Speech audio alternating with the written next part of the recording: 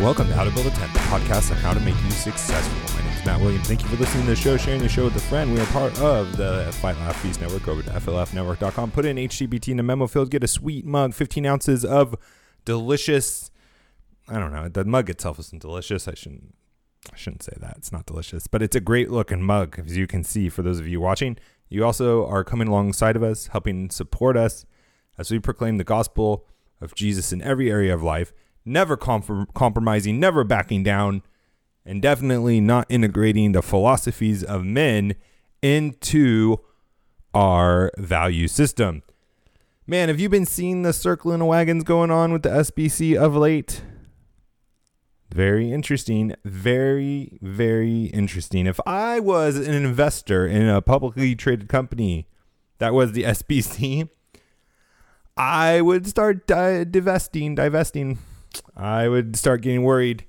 There's committees coming out against committees. There's letters being written by the ERLC saying that they're upset about their committee and not trusting the ERLC to take care of themselves. There's Al Mohler, Matt Hall, and geez. But the problem is, guys, that circling the wagons doesn't work in the digital age. And that is also why they are writing blogs about how we shouldn't be so mean on the social media sites. Because we're exposing them. We're exposing Big Eva. And they don't like it. They don't like it. If you have any questions, comments, you can reach out to me, Matt, at howtobuildatent.com. You can find me on all the social media sites. How to Build a Tent. I had a first yesterday. I went to post my video where I critiqued the creepy economics video of a guy. And if you missed this show and didn't get to see it, if you traditionally watch on YouTube, go check it out on the podcast and on Facebook. Both of those platforms let me post it, where we talk about a capitalist, quote unquote, who is actually a progressive Marxist communist. And he does this very creepy thing of using terms and using words to make it seem like he's a capitalist. But he's talking about ideas, arguments, and the greater good, just like Marx, just like Stalin and Lenin. It's super creepy if you know your history and you can read into the terms. So I highly recommend that. But also, it's just kind of cool. Like I hit the spring on my mic stand. That's what that sounds. That's a cool sound effect. I should use that more. But I finally got a video where YouTube would not let me post it. I didn't think I'd ever get there just talking about business and economics. Just kidding. I knew I'd get there. Or I knew YouTube would get there without their censorship.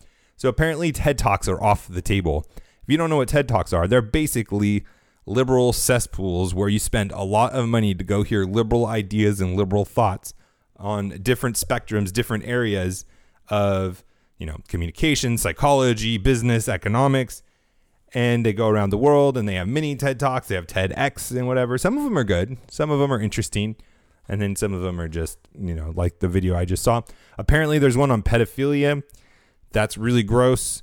I don't even want to watch it. I don't even want to comment on it. A lot of you who follow me on Twitter are trying to get me in trouble again and get me to comment on that. I'm not going to do it. I'm still recovering for the last time that we tackled that topic, and I tried to make a moral, logical argument, which, is beyond the internet sometimes. Sometimes it's just beyond the internet. So that's what happened yesterday. If you missed my show on YouTube, it was banned. I'm trying to fight it, see what happens, but I'm not holding out hopes on that lost episode. Okay, so I was going around and I was looking for different videos to talk about, comment about, besides TED Talks, because I can't talk about TED Talks anymore. That's against the rules. And I found one that was really interesting, and we'll get to it in a second. I want to talk to you about Kingsman Grooming Pros first. Go over to kingsmangroomingpros.com. If you have a beard, if you have hair, if you know somebody who has a beard or has a hair, or likes just leather products, hair products, skincare, loves those kinds of things, it's a Christian company. They have high quality products, and you get 10% off when you use HTBT in the checkout code. You can support a Christian company, you get high quality products, and it's 10% off when you use HTBT. in the checkout field. Go support them. Go get high quality products and get yourself a great discount, 10% off right now. Do it right now. Okay, I want to talk a little bit more about the circling of the wagons things, and then I want to talk about facing rejection. But okay, so the SBC is circling the wagons, and I want you to just understand what is going on. I don't know if you guys have or experience with corporations or public relations and get the inside scoop, but typically what happens, not just in, business corporations, but organizations like the SBC, organizations that are charities, anything that is a major, large company, any or entity that manages their publicity and has a PR team and all this stuff, which, the SBC definitely are people that manage their image, that have executives that are controlling the narrative. And when you start seeing them circle the wagon and start talking about how unified something is, how unified their organization is, how hopeful they are about the future, how they have no worries about the future, when they start talking about how confident they are, like in post, or when they are doing it in podcasts, when they're making their tours, and they are being really positive, they talk about their history, how they've overcome trials before, there's that whole front face. But when you start seeing the things happening where there are revolts, for lack of a better word, where there are people responding by creating conservative organizations, when you have committees putting in check other entities within your organization, there's a lot of infighting going on. There's a lot of division going on. There's a lot of meetings going on. There's a lot of phone calls happening behind the scenes that you don't see of them really worried. Because you don't circle the wagons unless you know there's a problem.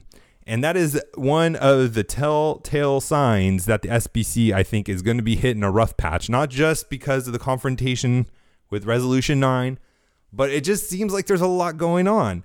And you should just be aware that if it is a business you're investing in, or if you're just a stakeholder in like the SBC, you're part of the SBC, when you start seeing the leaders circling the wagons and saying and projecting and creating this image of certainty and that everything is great and they're, we're going to get through this, I'm very confident. When they start saying things like that, it's usually because there's a lot of things going on behind the scenes, and they're basically trying to get ahead of a story and trying to ring things in, circle the wagons. And so I just want you to know that, because that is what's happening right now. There's a lot of things going on in this behind the scenes. There is a lot of issues that haven't been resolved yet, and the leaders are doing their best in SBC to take care of it. But it's not going to be enough, because we have a thing called social media, and it really makes it hard to hide things when you have Christian Twitter, Facebook, when you have people that can make synodocs and film things and bring to light different things. So it's going to be interesting. Okay, now to facing rejection. I was going through and I was looking for different videos or clips that I can comment on or talk about, and I came across one that was really interesting. And I don't know if this guy was a Mormon or not, but he had an interesting theory about why Mormons are so successful in business. Now, I believe a large portion of why the Mormons are so successful in business is because they are a business entity themselves. They are have one of the big, I don't know if it's the biggest, but they have a really big trust fund and investment fund. They invest in tons of different companies. They are really great of keeping it in the family, quote unquote. Like what I try to get the Christian church to do whenever I have an issue, like I needed a general contractor, I texted the people at my church to see, hey, do you guys know anyone in the church, any Christians who's a general contractor? Because I'm trying to give Christians business. We should be thinking like that. The Mormons do that really, really well. They help each other out. They keep business within the Mormon church. They promote Mormons. They, have this whole organizational structure within the Mormon church. And of course, the Mormon church itself invests in companies and, has a pretty decent little fund going on. But one of the things he said, and I really like this point, I think this is a very good, not necessarily the only reason or the reason Mormons are successful in business a lot of times, but it was a really good point. And it was this: all of them, or all of the men at least, and I think women are starting to go now too, all of the men go on mission trips where they knock on thousands of doors a week. And you know what happens to them? They get rejected a lot. You've probably rejected them yourselves. I mean, hopefully in one way or another. And what happens is when you go day after day of getting rejection for years, you learn how to take rejection. You learn how to handle it. Or you don't, I guess. But the people that stay in the Mormon church, they've learned how to cope with it and deal with it in some way. And you might be saying, well, what does that have to do with success? What does that have to do with being, successful in business and you're investing and all this stuff? Well, when you're an entrepreneur, there are going to be times, a lot of times, where you are going to be in situations where you could be rejected, where you either have to pitch your product to investors, when you have to pitch your product to other businesses, when you have to pitch your product to vendors. You have to pitch your product to partnerships. You have to pitch your product to potential employees that you're trying to get to come on for a lower stake of salary and some equity. And you have to pitch to them and try to get them to believe in your company and that there's a future for them to take the risk and come on your team. You might get rejected by them.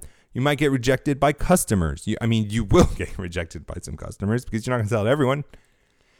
And how you respond to that will lead to how successful you're going to be, how tolerant you are, or let's say not tolerant, it's not the right word, but how resilient you are from rejection is going to help you be successful because you're going to keep trying. You're going to keep going on. You're going to keep your head raised up high.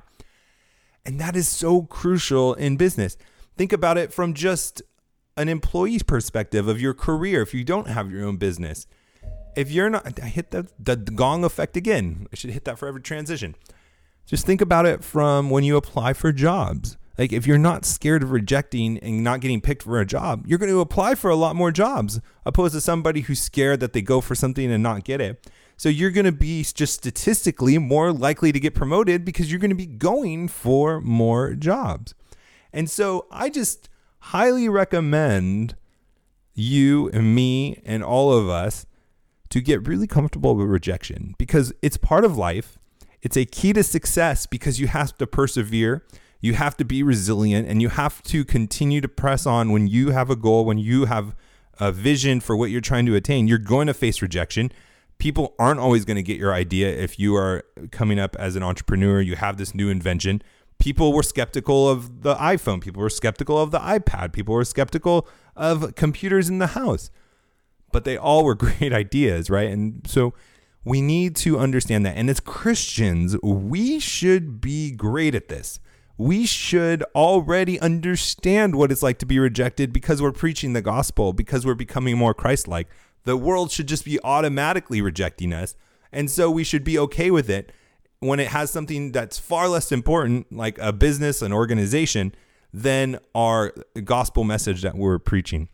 So as Christians, I would just remind you that we are not seeking the approval of man. And so when somebody rejects us, it should be far less significant than those in the world, for those who do not have their hope in Jesus. And that should be one of the advantages as Christians that makes us more successful than the rest of the world, because we're not living to please for men. We're not living to seek the approval of man. We don't depend on other people for our success. We know that God is the provider, the one who brings us our substance. He brings us all that we need to live out the life that he has called us to. And so we don't have to have this fear. We don't have to be scared of rejection because we are beyond it. We are above it because of our calling in Christ and because who Christ has already said we are, because of who he made us to be, that we don't have to fear rejection. We don't have to cower from it. We can be bold. We can be eager to go out and try and to go and put ourselves in positions where otherwise we would be scared because of failure, because of rejection, and be confident that whatever happens, acceptance or rejection, that God is still in control and can take care of us and has a plan for us.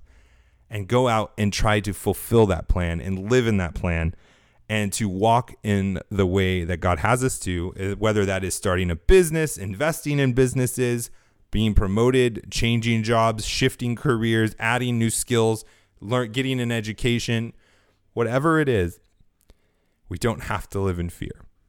So let's go out and be successful and get rejected and get up and try again and push on for the glory of God. And we'll talk to you tomorrow. God bless.